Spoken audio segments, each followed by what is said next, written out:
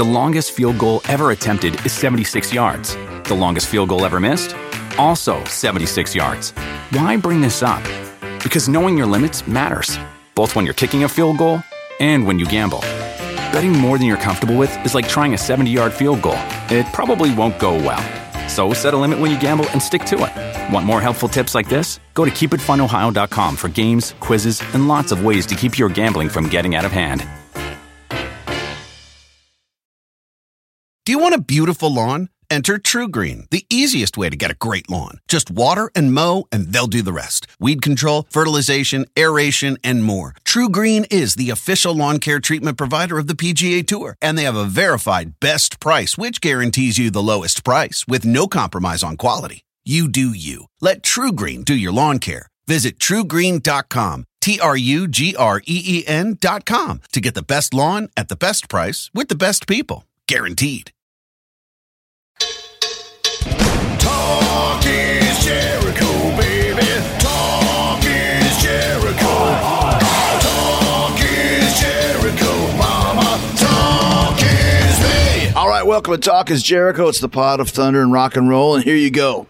The much anticipated Duff McKagan joke of the week. Chris Jericho, Duff McKagan calling you from beautiful Seattle, Washington. You know, in these dog days of summer and during the pandemic, I have a lot of time to think, you know. Karl Marx, we all know his name. He's a famous guy, Karl Marx, you know, and so the, kind of the communist socialist guidebook. And Karl Marx, famous. But nobody talks about his sister, Anya, who invented the starter pistol. Nobody ever talks about his sister, Anya Marx. Thank you very much. Oh wow. He went a long way around to get to that punchline, didn't he?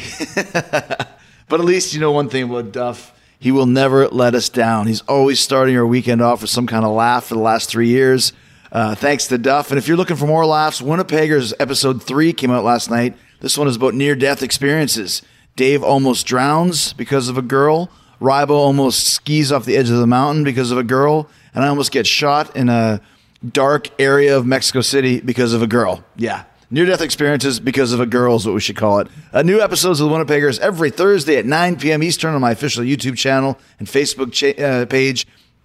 And the Saturday special, I think it's going to happen tomorrow night. Fozzie has a show in North Dakota, but I'm going to figure out how to do a Saturday night special one way or another. Stay tuned to my Instagram and Twitter accounts for the exact time. But I'm going to go live on Facebook Live and YouTube Live if I can on Saturday night. So we'll be sharing more questions, telling stories, and, of course, the Saturday special sing-along. Tomorrow night, if possible, stick with me, and I will give you all the news if I haven't already. But coming up today, two of the all-time greats in the business, Arn Anderson and Tully Blanchard, together on a podcast for the very first time. They've been reunited in AEW for the first time since working together as one of the greatest tag teams in the world in the 80s. And what a run they had. They're going to be talking about that, how they teamed up in the first place, what split them up, and how they both ended up in AEW. So it's Arn and Tully together on a podcast for the first time ever, coming up next on Talk is Jericho. Okay, so the last few weeks in AEW, we had FTR came in, and the thing I've always heard about them is they're tag team specialists, just like Tully and Arn Anderson, Tully Blanchard Anderson. So I've been wanting to talk to both you guys for a long time, but I thought how cool it would be to talk together. One of the greatest pure tag teams of all time, Arn and Tully. And one of the greatest? The great. I said the greatest. I had a little hiccup there. Sorry, buddy. That's okay. The greatest pure tag team. I guess I want to ask, because Arn, you were in the scene in WWE, and Tully, I don't know if you were watching or not. When you see FTR, do you see why people compare them to you guys? I think it was an absolute effort on their part to pattern themselves after our style. But I also saw that they took the concept of whatever it may be, suckering a guy in, making him chase you, roll back in, get his back turned to your opponent, a tag that he doesn't see, the guy steps in from behind, plows him.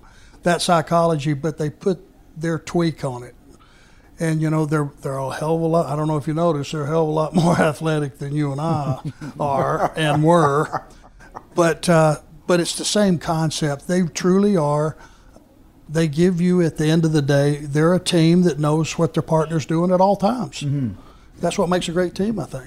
It almost goes back to an old school style of wrestling because, like you mentioned, the guys these days are so athletic. Like I remember back, I watched these matches with Jerry Lynn and go, remember they used to call us high flyers? Yeah, buddy. And the bar is just raised so much over the years. But when you see wrestling today, Tully, and tag team wrestling, do you see the holes in it and what you would do to kind of shore it up? Or are you one of the guys like myself that just goes and realizes that the business evolves? Well, I think I've been gone for a longer period than either one of you guys. And so I come back and I look at stuff and I recognize holes that I would probably adjust if me and Arn were transformed back into this period and go, okay, this is what we got to do and blah, blah, blah, blah. And it is, but you've also got to realize that it's never going back. Right. Just like our country's never going back or the world's never going back. You can't go back and go back to the wrist lock, right? And have riots. Yeah.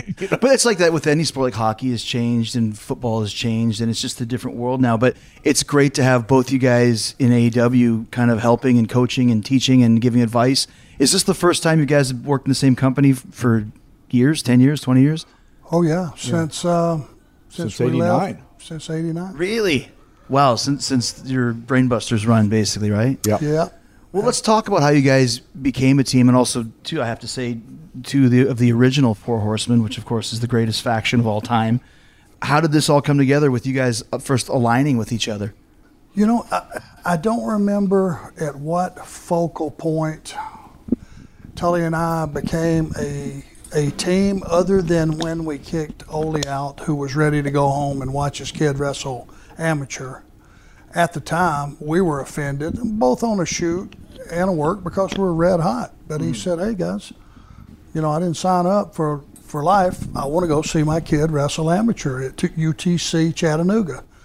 Now, this was the original Four Horsemen with Flair, Ole, and Tully, you two guys. JJ. Oh, okay, and myself. You. Yeah.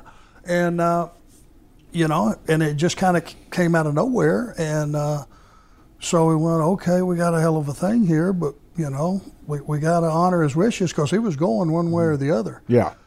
Period. And now, as a dad with a 23-year-old that has got to see my son in the sports, high school sports and all that stuff, he didn't make it in college, but I get it. I get it now. And once we kicked him out and put Luger in his place, there was a natural evolution to move Rick into Rick's spot as a world champion. Luger's the guy that we had to make into the heavy hitter just because of his look, and that left me and Tully kind of as a team. Yeah. That's the way I remember it, and we just kind of fell into it, and it clicked from day one. And I've said before, I learned more about tag team wrestling with this guy than anybody that I had as a partner, and I had some great partners over the years. But he just knows how to get heat, and in the course of sucking a guy in and all those things we used to do, mostly would get a guy to blow a stack, and while he's pounding the piss out of this guy, he forgot about the one that's going to do the damage, which is the one fixing to kick him in the back of the head. And he kind of taught me that psychology, and we just clicked. It got to a point, Chris, and you may have been this way with some partners in the past. I could just look at him. I could have him in headlock, and I could just look at him, and he knew what I wanted. I may take it as far as just to tap myself on the leg, shoot him off. If I dropped down when he hit those ropes, he knew, catch him in the back. And it got to be automatic, and that's when it really got fun. Yeah, it was, and it was fun. And it was one of the things when we went up to the WWE was things wanted to be a little more planned out, which didn't really float real well. Right. It's that way to this day. I said, do what? When? How? What? You're talking about calling more spots in the back rather than just feeling it in the ring. Exactly. Right. And which is where we were at. Mm-hmm. And it was fun to go to work. Mm-hmm. Working with this guy every stinking night. I mean, it was you had fun in the ring, and you knew that 16,000 people or however many were there got their money's worth watching us, and that was satisfying. And that was what we were paid to do, was entertain people and bring them back the next time. And it was really that period of from 85 to 89 was it was like a flash, but it was the best time that I've ever had in my life. And to be able to come back and hopefully give a bunch of knowledge that can still be applied, maybe tweaked a little bit, but applied, is very exciting to me, because you guys have worked and worked and worked, and you guys are in flow. But to be away for 20 years, 25 years, 30 years, and come back, this is, a different atmosphere for me. And a lot still feels the same, but still there's new stuff going on. But it's exciting to be part of the AEW family. And when you mentioned Arn, the Four Horsemen, like when I started the Inner Circle, it was basically, I think most factions kind of go off the Four Horsemen model. I got Jake the Killer, he's the Luger type. I got the great tag team of Santana Ortiz. I got Sammy, and I got myself. And how did the Four Horsemen start in the first place? Like, was this something that Flair started, or Ole as the booker, or? You wouldn't believe me if I told you. Please This do. is the God's truth, and it is just. When I say this, you're gonna be waiting for the story part, and there is not a story part. In those days, we had like I want to say it was like a 3:38 interview slot, and 3 minutes and 38 seconds. 3 minutes 38 seconds, and it just so happened. I mean, we had started to be in intermingling and all that stuff, and different combinations of guys were having tags and stuff, but we happened to all be out on one promo one day, and we had to get it all done in 3:38, and there were 3 matches. Can I interject? Yep. Because we were in an 8-man tag match. It was the Andersons and Flair the Cousin, and just because I was wrestling the booker, I got slid in. Okay. So there we stood, 4 of us, and we started. They started into their promos. Whoever went ahead of me, I don't remember.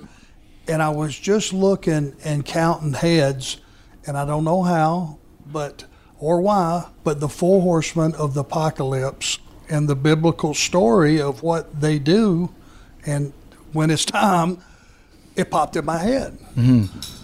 Now, I'm a religious guy, certainly believe in God, but I'm not a Bible thumper. That was in my prefrontal lobe. It just popped in there like promos, right? We don't know how stuff pops in there. We just roll with it. And I went into this deal. Hey, you're dealing with, you're looking at the Four Horsemen, and never has so much damage been done to so many by so few. Wow. And literally. That's how it happened. And it literally was, and I just did that. Put up the 4 fingers. Just did that. And the promo subsided, and Tony Schiavone looked like somebody had seen a ghost. He said, Arn, you just named you guys. That's great. and we went, okay. And whenever we got to that town and we went out there, I did it, he did it, everybody kind of did it, Rick did it, and it was done. And it became a thing. Yeah. It literally just ran, and we didn't even talk about it. They didn't say, what the hell's that Four Horsemen thing you're talking about? A month or 2 months afterwards, we were in the Greensboro Coliseum, and in the tunnel we were watching, and Jim Crockett was there, and he said, Tully, this 4 horsemen thing is getting over, isn't it? And I gave him, I was kind of sarcastic back in those days. I gave, Really? I gave him some who shot John look and just kind of walked back in the dressing room. But you never know what's going to catch on. It's like that's like the Austin 316, just off the top of his head, and suddenly people get into it. Yeah. Yeah, and we just recognized it. It's not like we really sat down and went, okay, hey, wait a minute, what just happened here? Let's dissect this. Yeah. Just run with it.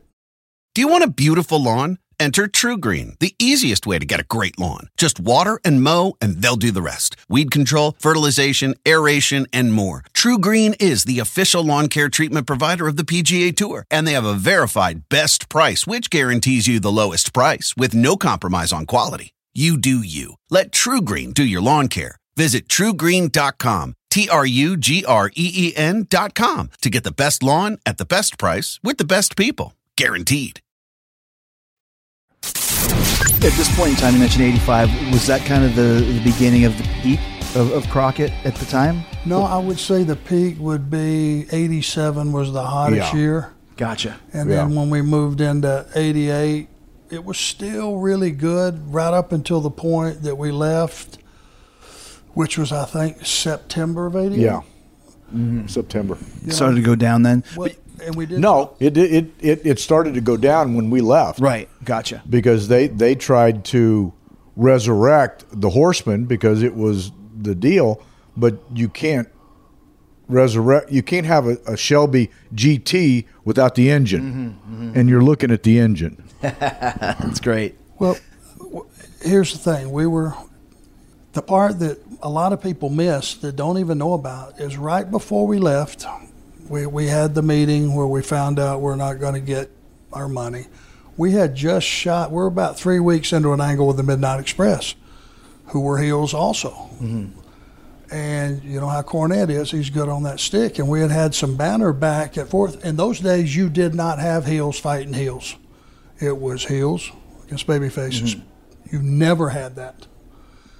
And we shot that angle with those guys, and the thing flared up. I mean, it blew up. The Charlotte Coliseum was brand new at that time, and it was Luger and Flair on top, which they had already seen, and it was us and the Midnight Express. We did I want to say 13,000 fans for Charlotte and for a heel match. And then before we went any further with it, we put our notice in, and it fueled business. Tommy Rogers and what was his partner? Bobby Fulton. Fantastics. After we left, well, Crockett didn't change the advertising. He left that match intact. Oh, I see. Those guys walked in the door on some $8,000 weeks. They told me so. They took all of our bookings and they walked in the door, and the business, I mean, ultimately, I think that hurt Crockett a lot for the audience. False advertising. That got there, false advertising. That's by no shape or form the same match that they paid for. But it, like anything else. Especially a month later, we popped up on WWE's wrestling show. Yeah, and they're still advertising you in Crockett's company. Yeah, but that's how it was back in those days. You got paid on the house. Yep, you got paid on the gate. Absolutely. So if the gate was the shits, you didn't get anything. So when you guys, who were some of your hottest teams that you worked against for crowd wise and payoff wise? I don't think anything was higher. I never felt anything like we broke Dusty's leg. Tell us about that angle. That's one of the classics. It was incredible. Yeah, it was the deal in the cage, right? Yeah, in Atlanta. It was a cage match.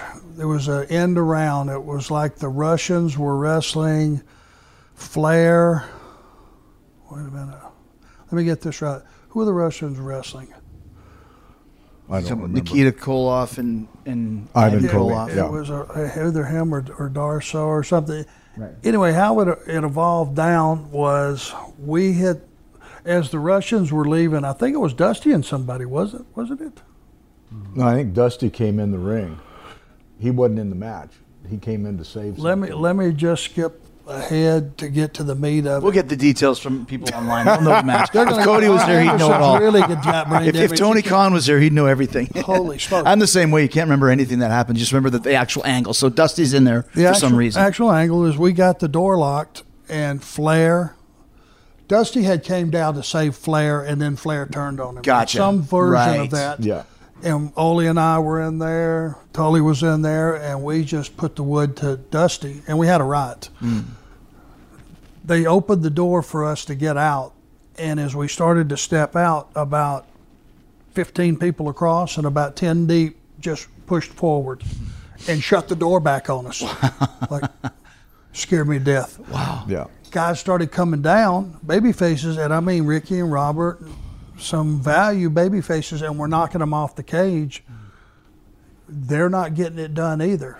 And nobody's doing anything about this, and we're continuing to stomp Dusty's leg, stomp his leg, stomp his leg. And brother, they finally got the door open again, and it took us about 20 minutes to get to the dressing room. They beat the ever-loving piss out of us, they being the audience. Right. Man, we all had splits in our head, and I mean, it was like they were throwing shit. They beat us up. Had it not been for 10 Atlanta police officers with their nightsticks beating them back, they saved our lives that night. That's I have insane. no doubt they saved our lives. Anybody was there that night, they're a fan, if you could find fans that were there that night, they'll tell you.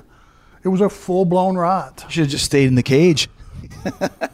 I was happy with that. But see, just think about that, and people don't understand because I had a couple riots, nothing like this, but that's completely gone now. That side of the coin. But in this day, people still were like, if you're going to beat up Dusty Rhodes, they're feeling it, and they're legitimately angry and pissed off at you guys. It's real. And we'd already done the arm thing, hadn't we? Yeah, we had already broke his arm where we tied him to a truck.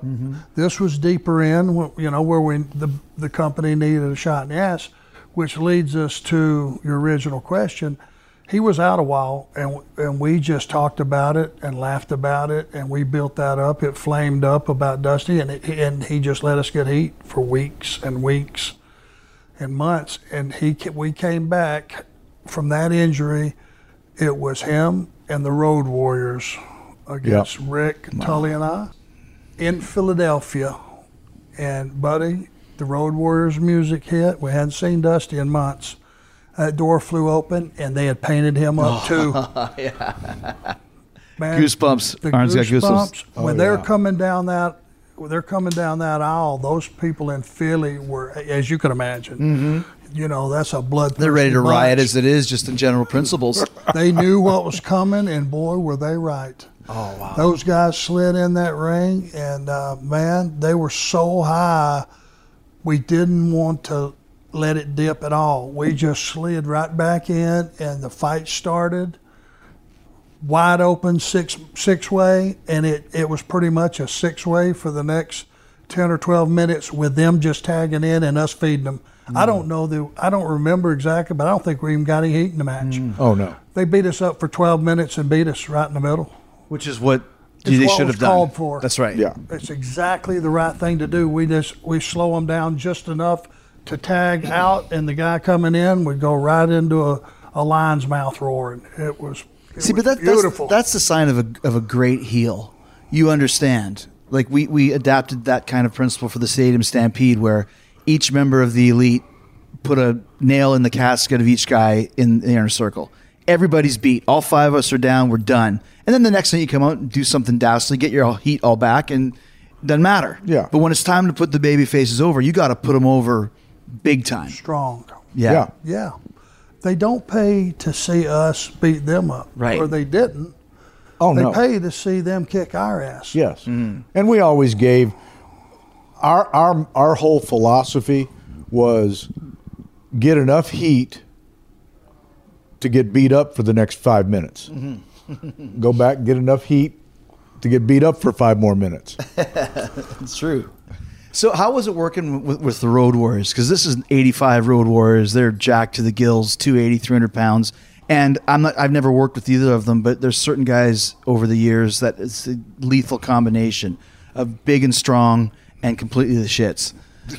Did the Road Warriors fall into that category, or do they have a little bit? Because when they're big and strong in the shits, you're in trouble. You got no hope. They got better than that. Okay, good. Well, Chris, after about 2 matches of us saying we would like to do this and this and this and this and this for you, and then going out and putting it where it goes and doing it, and again, it was just them pressing us, big tackle, through the ropes, all the big stuff that they could do, we were plugging it in for them, so then they trusted us.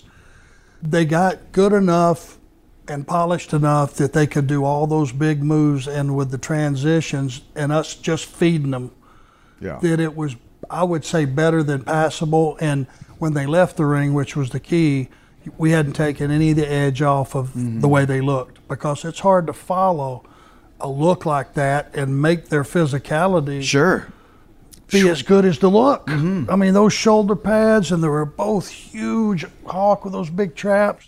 Joe was thick as hell. 330. I mean, he was big. I mean, 600 bencher, all that stuff. It was all, and painted up with the bright colors. Right. It was a spectacle. And if you didn't make them the Road Warriors, then you failed. And that was our challenge at night, to go make them the Road Warriors, just like Dusty. Yeah, we could have grounded Dusty and kept him down and tagged in and out and beat the piss out of him.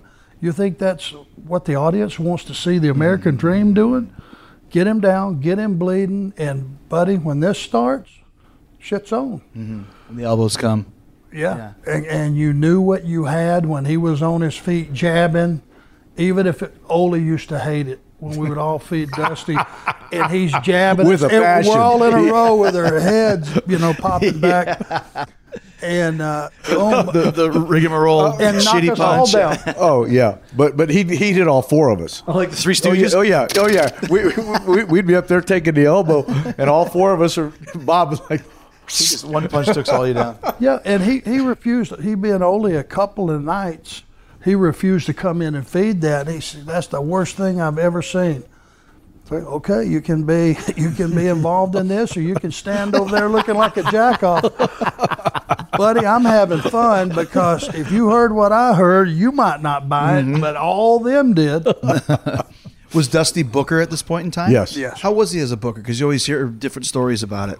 I thought just being in the ring with Dusty Rhodes was, to me, if he walked in this room right now, I'd be as starstruck as the first time I met him. I think that he had a lot of great ideas, and I think the biggest thing, if you tell the truth, besides having some of the ideas he brought up from Florida from Eddie Graham, is he had the best crew ever assembled in the history of the business. That's a great point. Yes. 85, 86, 87 NWA, is that what you're saying? Yeah. That era? When you got Brad Armstrong in the first match, Great point. Tim Horner. Yeah. And it grew, though. I mean, we got all those guys over periods. Yeah, I mean, you got Buddy Landale, who his demise was unfortunate, which he brought on himself. He killed his own career. But the guy was red hot. When he came to Carolinas, he jumped right on the Flair thing, and Buddy Flair was God in the Carolinas at that time. You got the Midnight Express and the Rock and Roll Express, and all these guys came in about a month period. It's just a flood of talent. Yeah. It was a very tag team friendly company, right? Jimmy Garvin. Yes. Yeah. It was. You weren't quite there yet when Dusty first took over the book in end of '84, and you came in March of '85. March of '85. So I was there, and had a short meeting with Dusty, and he said, "What do we got to do to get this thing going? You've been a booker." And I said, because you had booked in Texas. Yeah. And I said, you got to put the best against the best. That's the best rule. He said, well, Wahoo is wanting to work with me and blah, blah, blah, blah, blah, because Wahoo had switched heel a little bit with me. And the first sellout since I had been back there in '84 was me and Wahoo against Flair and Mulligan in an Indian rope strap match. Or whatever, yeah. Yeah. And so I told Dusty, and this is the only time I've ever done anything career self-motivating. I said, well, Dusty, I said, I'd put Wahoo against Flair and let him beat the shit out of each other.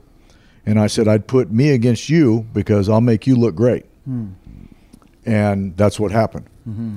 And that started my relationship with Dusty, which was a very good one.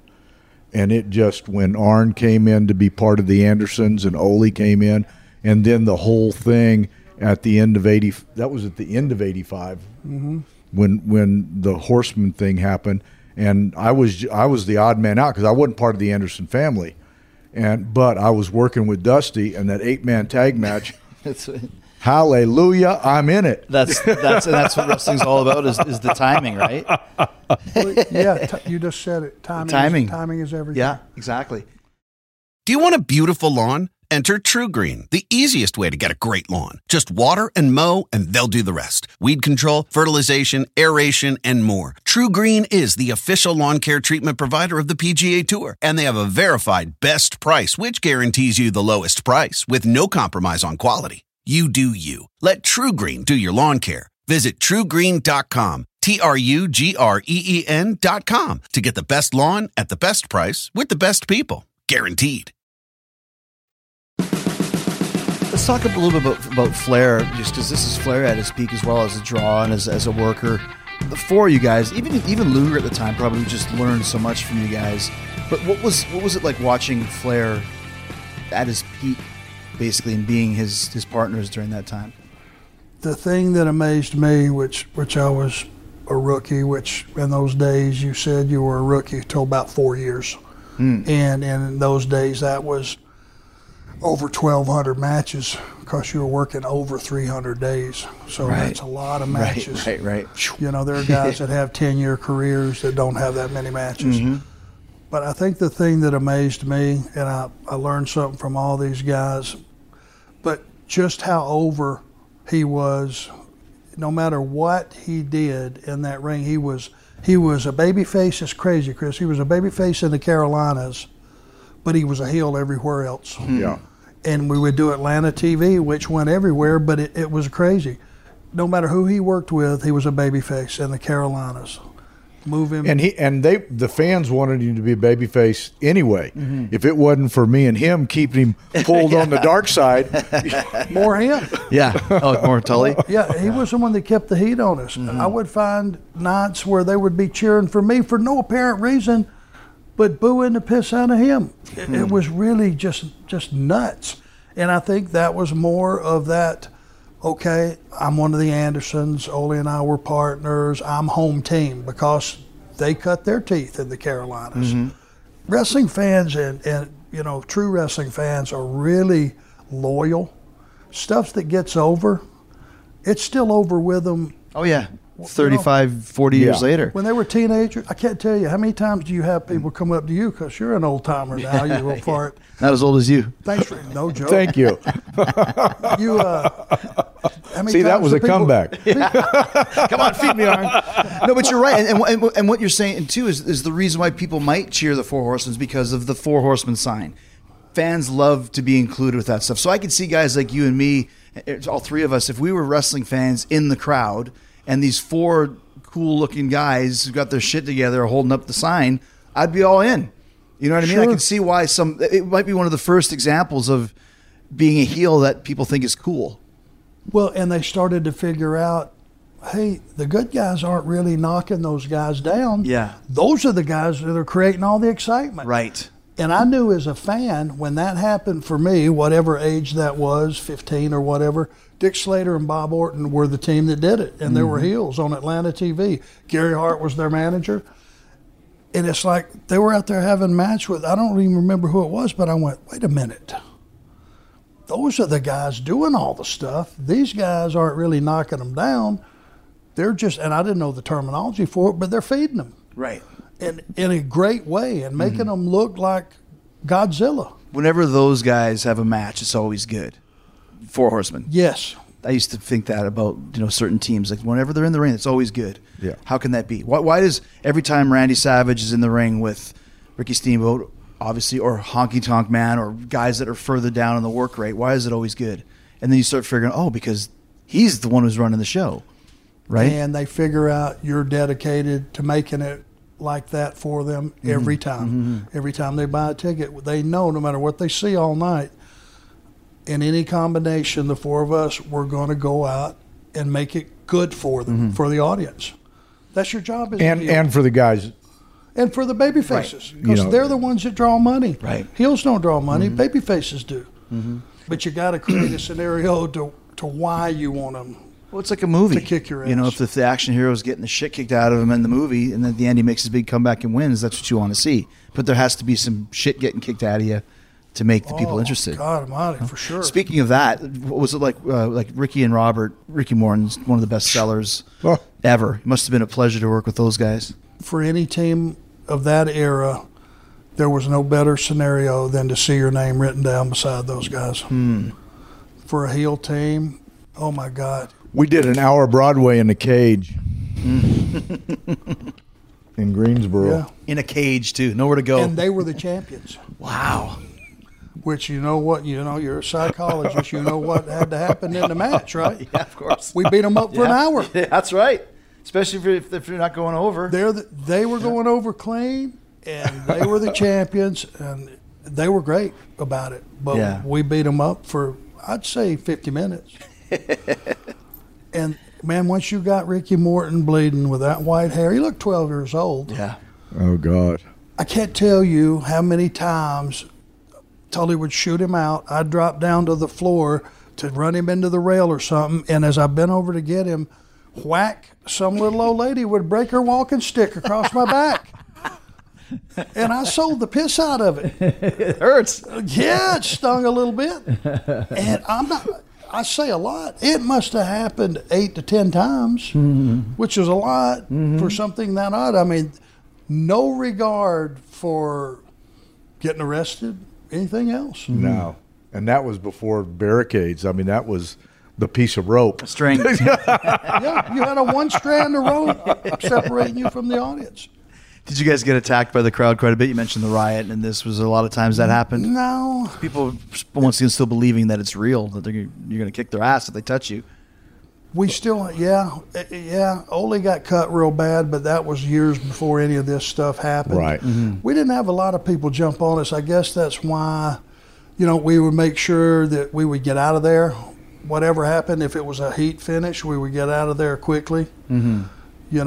If it was something different. But you always wanted to leave the baby faces up at the end of the night anyway. No matter what. So as long as they were in the ring capturing a lot of the attention, you could make your way pretty quickly and get out of there if you're smart. Full of runner, around, you're going to get bombed with shit, especially because the show's over. Throw me out. Yeah. Show's over, right? That's right. And depending on the town, too. I know Cleveland, we wrestled downtown Cleveland and hadn't been there in forever. And, God, they started bombing you with batteries from the balcony. Yeah. That's the night that the half-pint liquor bottle came from the upper deck. And I just caught something coming out of the corner of my eye, and it hit on the mat and just skipped across the mat right back out of the ring. If that hit you in the head, Oh, yeah, you'd be done. I mean, plausibly it'd kill you. I got hit with a D battery in San Francisco. One big giant. Those big one. Like, who the fuck is bringing D batteries to the show? To throw them, or did you have some kind of a boom box with you or something? I think you might have had some heat way before that day ever got there. Yeah. That was a planned was attack a on planned you, attack. young man. Let's talk a little about the traveling. You hear about the Four Horsemen and Crockett's jet and the planes and all that stuff. You guys were living high on the horse. Better believe it. It's there's no other way to put it. He should have bought one plane, the Gulfstream, which could carry the whole crew, but was slower, but it was big and wide. You get up and walk around, had a real big bathroom on it. 16 people, wasn't it? Full of beer. It holds 16 people and it had captain's chairs. I mean, it was designed to haul an athletic team. Right. The other one was the I'm Elvis plane. It was a 10-seat Falcon. And, brother, when that thing took off, it went straight up. I mean, it was a jet. And if they hadn't have bought that plane, I think they would have had a much better profit at the end of the year. That thing was like $4,500 an hour to operate in those Or days. more. You know, and which is pretty stout. But hey, to pull out to Butler Aviation, and we all bought Mercedes. You know, we thought we were going to be Live forever. you know, we were Led Zeppelin, brother. Why not? And we bought it the same day. We all showed up, and we bought 4. He bought 2. He bought 2 Mercedes. It's Well, crazy. his and her. Yeah, thought his wife wasn't bought himself, but he had to show us up. So you'd pull out to Butler Aviation. They would let you pull. This is how times have changed. They let you pull right out to the plane. Pilots would get your bags out of the car. Your wife would usually bring you or something. Take your bags. You'd walk up the steps, sit down. She'd pull back through the gate, drop you off, leave, and fly on those private planes. We'd land. Rick wanted limos. He got limos. Limos waiting at the steps. Walk down the steps, get in the limousine, go straight to the Marriott, check in. Now, depending on what time of day it was, you might go to the gym. You might have already been that morning, you know. And we go have the show, go right back to the Marriott, or sometimes go back to the plane and go to the next town. Or go back home. Or go, even better, go back home. If it was if it was east of the Mississippi, we'd go back to Charlotte. It would be the same flight crew, same pilots. Same pilots. We had same 4 full-time pilots. Did they hang out with you guys sometimes? Or did you have to stay away from them? They had a few drinks until we finally figured out, you know, they would come there and I'd look over and it's like, okay, it's 3 a.m. We're leaving at 11. He's laying down in the floor over there. The man that is going to, Freddie Floyd, that is going to pilot us in less than 8 hours is laying in the floor asleep. Many times.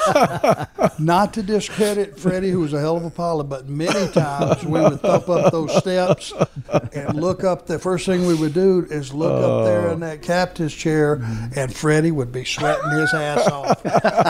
Hung over as he could be. We'd look at Pat Jordan, who was the co-pilot, and it would be just a little suggestion, but y'all might want to swap seats. Oh man, and flying. Did you ever have any high spots flying on the plane? You know, There was one, The fog one. the one in Canada. It was on the Gulfstream where oil got on something, and the cabin filled up. Yeah, filled The up with smoke. The cabin filled up with That- smoke. That was pretty scary. That Yeah. was when the guy booked the tour that we never got paid for. Yeah. One of your fellow Canadians that played for. He's a legend up there. What's his name? They played football for Angelo Hamilton. Mosca? Angelo Mosca. Angelo Mosca. Mosca, yeah. He ran a tour, 3 or 4 day tour Yeah. up there, and the Gulfstream filled up with smoke. That was a little scary. Yeah, that was. And then we were coming back, I think it was from St. Louis, flying back to Charlotte, and it was fog almost.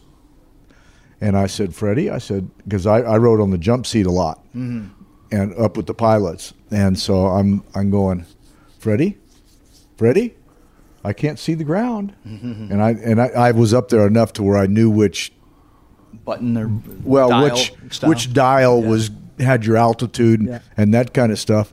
And we broke through the clouds, could see the ground, and hit the ground. Wow. And I went, holy crap. And that was y'all didn't really weren't in on that one quite as much. I'm fine with not being on. Do you want a beautiful lawn? Enter True Green, the easiest way to get a great lawn. Just water and mow, and they'll do the rest. Weed control, fertilization, aeration, and more. True Green is the official lawn care treatment provider of the PGA Tour, and they have a verified best price, which guarantees you the lowest price with no compromise on quality. You do you. Let True Green do your lawn care. Visit truegreen.com, TRUGREEN.com to get the best lawn at the best price with the best people. Guaranteed. You mentioned the reason why you guys left Crockett, but going to WWE. Had you spoken to Vince before you gave your notice with Crockett? Yes. So you guys come in, and most guys that go to the WWE have some kind of a gimmick change, name change, whatever it may be. You guys didn't. You just gave you the name of the Brainbusters. How did that come about? we lucked out, I think. They asked us for new names. Obviously, they were pretty clear that we don't see the Four Horsemen bullshit. Right. Which you couldn't avoid for a short period of time. Vince hated it because he never created it, so he didn't want to have anything to do with it. Oh, and and when the fans would put it up, they sent guys out in the audience to pull them all down. Oh, really? Oh, yeah. The first night. We didn't do this, but they were all doing it, and it was pretty uncomfortable. And after about 2 or 3 weeks of not giving it back to them, the audience got pretty much pissed and just quit doing it. It was like, it was like, hey, man, you know, we watch both shows, you know. This, can't do that. We like this. Yeah, give us something back. You can't give us the 4 fingers here. Yeah. So when you came in to talk to Vince, what kind of a meeting did you have to create whatever gimmick or whatever it was going to be? Well, Barry Darsow was already there. He was half of Demolition, and he was having a good run, and they liked him up there. He had sent word to me a couple of times, hey, Vince has kind of said, you know, if you guys aren't ever not happy, come on up. Well, we were happy till then because things were going well. And if we would have gotten paid like we should have got paid for the pay-per-view that they told us we were going to make, when your boss walks in and says, listen, we got a pay-per-view coming up. I want to pay you guys X amount of dollars. Don't you think that's going to happen? Sure. Or why would you ever Shouldn't do have said that in the beforehand? first place. Yeah. Just you have the show, you get paid what you get paid, and you go from there. So that was the reason we left. Which pay-per-view was that? What match was it? Do you recall? It was. It was our first pay-per-view in Baltimore. The first one in. Was it the Meadowlands? No, it was the Meadowlands, wasn't it? Was it the Meadowlands? No, the first pay-per-view was in Baltimore. It was in Baltimore. And we wrestled on the opener. But the opener was Sting and somebody, wasn't it? Sting and a fairly Nikita. big match then. So we tore the joint down on purpose. It was one of those follow that gimmicks, which was just them beating us up again for 20 minutes. But, you know, and then we got our checks, and mine was way less than half. It was less than half of what he talked about. And I got a hold of Barry, and I said, hey, they're not going to make this thing right for us. And then they started beating us real quick on TV for no apparent reason with some good guys, but still, I mean. You can see the writing on the wall. We went out one night and had a 15-minute match, I think, with the Midnight's Dark. I think it was Houston or something. Tore the joint down. This was right before we quit. Well, 30 minutes later, they had me go right back out with Steve Williams and put him over in 3 minutes, which I could. Steve Williams could have beat me in 30 seconds. Right. It's not the point. It's the principle. It just buried us and the Midnight Express. Right. You know, one of those deals. So I talked to Barry. I said, you know, tell Vince we're interested, and like pretty soon. He said, let me get back to you. He called me back in 30 minutes. He said, where are you guys at? Well, we were going to Philly. That was going to be the next show. He said, Vince is going to have, he says, tell me where you're going to fly out at, where you're going to be, close to an airport and all that. So we came in on the private plane, Philly. Next morning we got up early, flew to New York, had a limo pick us up, took us to his house. We met with him out by the pool. Wow. Which I thought, man, what the hell have we been waiting on? And you know how he is. Yep. He had his pep talk, and we left there about 4 feet off the ground. Felt like floating. And he made some promises, you know, that would come into play later in our career for the reason it never panned out, and reason we left. But so I guess my point is, why did he not want to give you guys some kind of different names and different gimmick? Back to the original deal. Yeah. Well, he asked. Yeah. Sorry about that. That's all right. He asked for, you know, and we couldn't come up with anything. You know, he and I tried to, and you know, we were just. I think Heenan came up with Brainbusters. Well, they said we're going to put you with Bobby Heenan, and I think Bobby said, "Hell, let's call him the Brainbusters," which gave us immediate credibility. Yeah. Immediate credibility, and Chris, our costuming was just normal, you know, just red and white boots, red tights, whatever the deal. It was nothing special, and he didn't mess with that. He just let us gave us a different logo thing that we had on the back of the jackets that were. And he said about 6 months into it one day, we were talking to him, he just went, you guys give credibility to my company, to my business. Yeah. You lend credit. I think you said you lend credibility to my business, and I think looking back on it, that's why he didn't dress us up. It's the same thing he did with Harley. He was just Harley Race. He became the king Harley Race, but it was Harley Race. Yeah. He didn't come in as Drake the ice cream man or something like that. You can't overcome something, when it's that firmly embedded. It was fun because back in those days there was no internet or any way to find anything out. All you had was the Apter mags. And I never really got to see NWA growing up in Winnipeg, but I read the magazines, so I had seen Arn and Tully. But when you guys came in WWF, it was like, oh my gosh, it was exciting because they're here now. They're called the Brainbusters. That's great.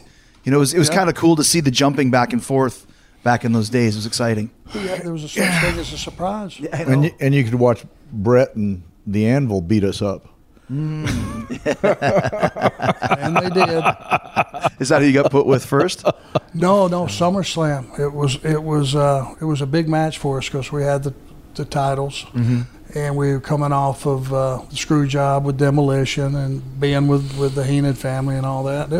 That was a big match, and they gave us some time, and they actually had us go over, which was in those days was pretty big deal because for some reason it was a non-title match, which I'm thinking, and I think Brett, felt the same way that they should go over. I didn't care one way or the other. I just wanted to.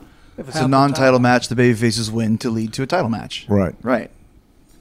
So which made sense to me, and I was fine with anything, just getting to work with those guys because that's the only time we worked with them. Once.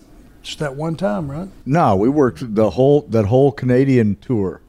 After that, we did the pay-per-view we did, but then we did a Canadian tour because I can remember in Maple Leaf Garden, the Anvil was brutal. Brutally beating you up. Why didn't you do something about it? Yeah, thank you. Well, that's another 300-pound lunatic, right? So maybe there's a reason I can't remember that. I blocked it out.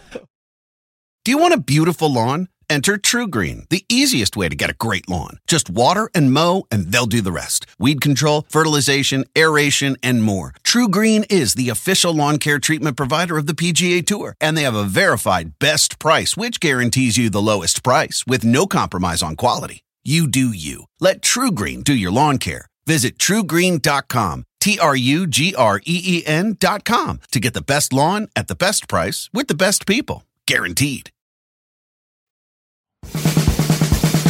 What were some of the biggest differences that you guys can remember between Crockett and Vince's company? Ring size. Ring size, interesting. Crockett's ring was smaller, and that ring really felt big. Just things like reversal turnbuckle, there were more steps involved. And when you first do it, the first night, you're starting to turn, and you're still about 4 or 5 feet out. Timing is way off. Yeah, and you figured out pretty soon, okay, that makes a difference in the steps because they were just automatic in your head, and rings were hard. Really? And funny story, like our first house show loop, we worked with Jimmy Powers and Roma, and we went out and we just did what we always did. We had a match with them. Well, as we came back through the curtain, there was Barry Darsow right here. Come with me. He pulled me aside. He said, what the hell was all that bullshit? What are you guys out there bouncing around for those guys for? They're underneath guys. And I looked at him and he looked at me, and I was kind of shocked because he was pissed. He said, we don't do that up here. You better, you need to check with me on this stuff. Well, the thing was, the ring was so hard, we made everybody look bad. Right. We're bouncing around out there, and that was part of the reason, the unsaid reason, I bet you, if you could get guys from that era to tell you the truth, the reason everybody was into the walking and talking and the character stuff is because they didn't have to take bumps. Because that ring hurt. Wow. It was big difference in that one at Crockett's ring. You're just shrugging your shoulders, Tyler. We didn't take very many press slams. Yeah. It's interesting that the same thing happened to me. My first match in WCW was against Mr. JL, Jerry Lynn. Yep. Same thing that you guys just said. Went out and had a match, and Came back afterward. It was Terry Taylor. He was like, what's wrong with you? That was the shits. I was like, why? You gave him way too much. Well, I didn't know. No one told me anything. I just did the match that I always do, is just try and have the best match you can. But that's something you learn as you progress up the ladder. Yep. You know. Well, hey, we did, but then as soon as we got in with the Rockers, yeah, that's what I remember. That shit went out the window again, because we're flying all over the place for those guys. Yeah. We saw right away these two are really good, and if we don't take advantage of this, we're fools. And we catered entirely to their style and did all their stuff. A lot of guys up there, because it was still the big guy era, which I hated. You know, you weren't going to have Demolition flying around for those guys. You weren't going to have the Powers of Pain flying around for those guys. You know, all the monsters, probably the Hearts weren't going to fly around. Not Anvil wasn't going to fly around for those guys. So we wanted to get the very best we could out of them. And let's talk about, because I haven't really spoken to anybody that really worked with the Rockers. Obviously with Sean at length, but never talking about them as a team. So what was their magic as a team, and why did you like working with them so much? Oh, they were much like Robert and Ricky. You know, they could both sell, both have comebacks. They both had fire. They were both handsome, and the beautiful baby faces are just fun to beat up. You know, there's the headline for the show. You should know that. Yeah, I used to be one. Yes. But the same with you, Arn, just their athletic ability, and because they were kind of pioneers at that time. They were. If you go back and look at their stuff, which for today's world you don't go, okay, well that was so much better than this, because today I don't know how these kids even think of what stuff they do. But in those days, I mean, just like Shawn Michaels, reverse him towards the turnbuckle, he would just run right up the turnbuckle and turn a flip in the air and land behind you. He wouldn't touch nothing. You know, Jannetty just did little quirky things like he'd come off the ropes, you go to hip toss him, he would just spin around on your arm and land on his feet right there. It was just different than anything not only had we seen, the audience hadn't seen it. And I don't think a lot of the teams wanted to let those guys do what they were capable of, because it was such a competitive deal back then. Everybody was fighting to get a notch above the other guys, you know, on that pecking order. And when we figured out what all they could do and they opened up to us, man, we weren't going to waste that. Yeah. It was just, well, the thing that created our success was making baby faces. And that was what we tried to do there. And I think we did, even with Demolition and some of the other ones. You know, we just went out and we had to adapt a little bit because of what they could do, but it was still enough heat to give comebacks. And that's the secret, right? Yeah. You know, it's interesting because there was such a, like you mentioned, such a size difference when you're talking about WWE, because everybody was just a monster and a giant. And you guys aren't monsters and giants, but you still fit in with all those teams because you could work to make everybody look good. That's a secret. Yeah, and it's funny, Barry Darsow and I were good friends and stuff, but it's like we would do a deal where Barry would hit the ropes by our corner, totally drive a knee in his back. I'd be legal. And as he sold out a couple steps, he'd let me vertical suplex him. And I'd stand him up and hold him.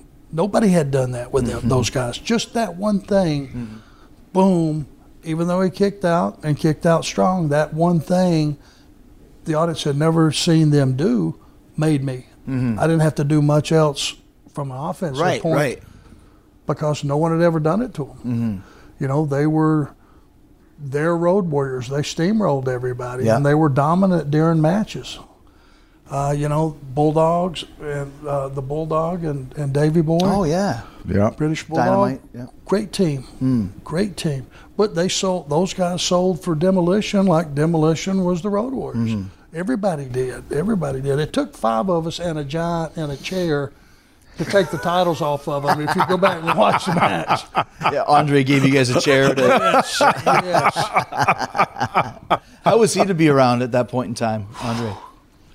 If he liked you, he was a very, very nice man. If he didn't, you better just quit the business. I mean, he was, He came in the room every night. He had his bottles of wine. He played cards till time for his match.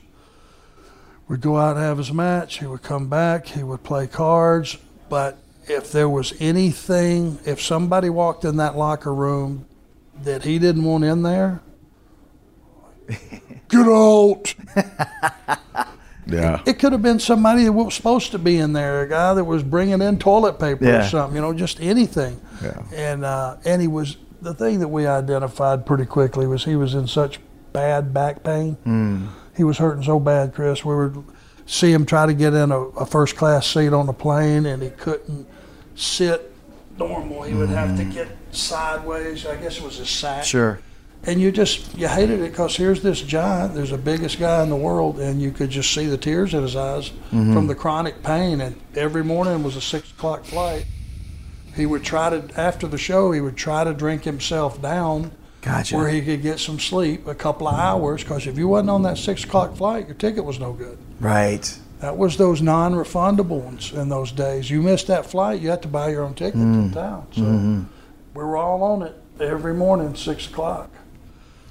Just winding down here, talk a little about Bobby Heenan. He gave you credibility right when you came in. Still, in my opinion, maybe the greatest manager ever. Yeah. Definitely one of the greatest commentators ever. Funny guy, like just a total blast to be around. At least when I hung out with him. Oh, yeah. Same for you guys? The funniest, Absolutely. I think. Yeah. Oh, nonstop. Yeah. Nonstop. If he was sitting here and you looked at him and you went, Bobby, shoes untied. Boom, he would hit you with a funny comeback. I mean, just that quick. Yeah. No setup, no thought process, nothing. No matter what you said to him, he had, and he was just hilarious. Yeah. He was, it was like light years as far as being so quick with a rebuttal. No matter what you said to him, he had something good. And one of the things that I don't think Bobby got enough credit for, when it was time, he would pop up on that apron.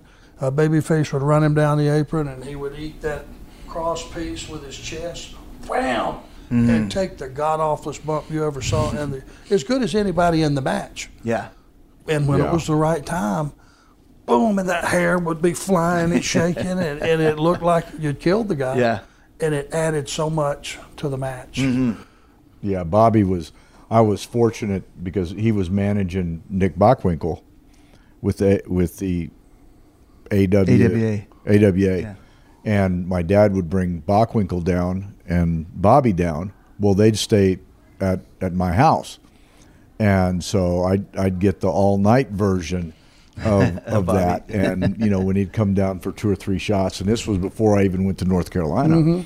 And he was great to be around in the business, in the dressing room, outside. He's the same way all the time. Right. And so it was great when they put him with us, and it did give us the credibility that instantaneously that. But you guys were in the WWE just for a short period of time, and that was basically the end of Tully and Arn as a team. Yeah. Yes. After that point in time, not to get into specifics, but why did you guys not decide to continue on?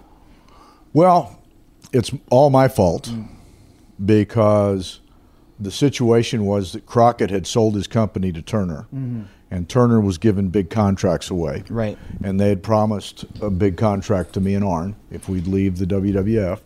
And so we gave our notices and worked out a finish date. And I flunked a piss test. And so with like 25 days left, I don't have a job. So I don't get sent to drug rehab, but I'm gone. And in 22 days, we're going to sign our contract with WCW. And then they called up on November 13th. Flair called me at 1 o'clock in the morning, told me they reneged on the deal. And so I am now unemployed. And the most tragic thing about that is that it affected him in a massive way. Your partner, right? Yeah. And that's my biggest today regret. Not that I lost a job, but it affected him.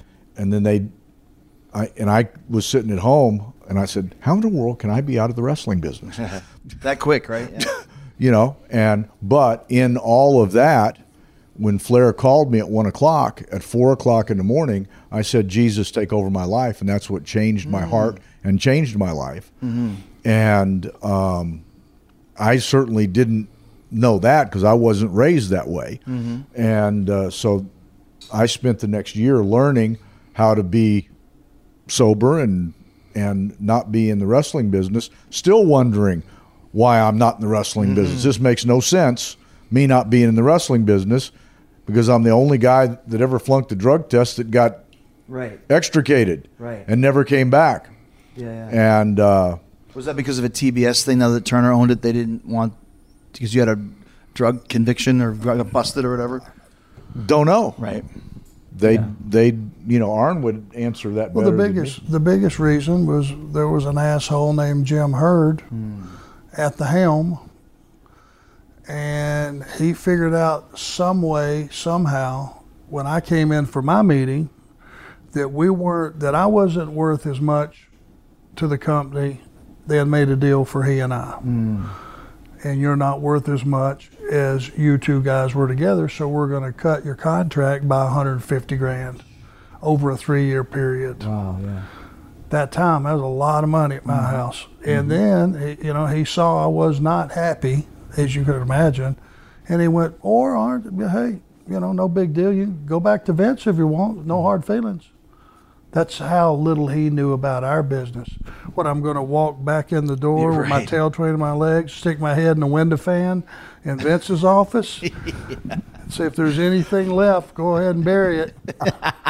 Right. Yeah. And so, I was stuck with that, and it's just one of those things in the business. It always doesn't go well. I could have pitched a bitch, sued them, whatever the deal was. But the reality is sometimes you have to look, and I went, okay, say that spends me a little money to have to sue them. What if I don't win? Da-da-da-da-da-da-da.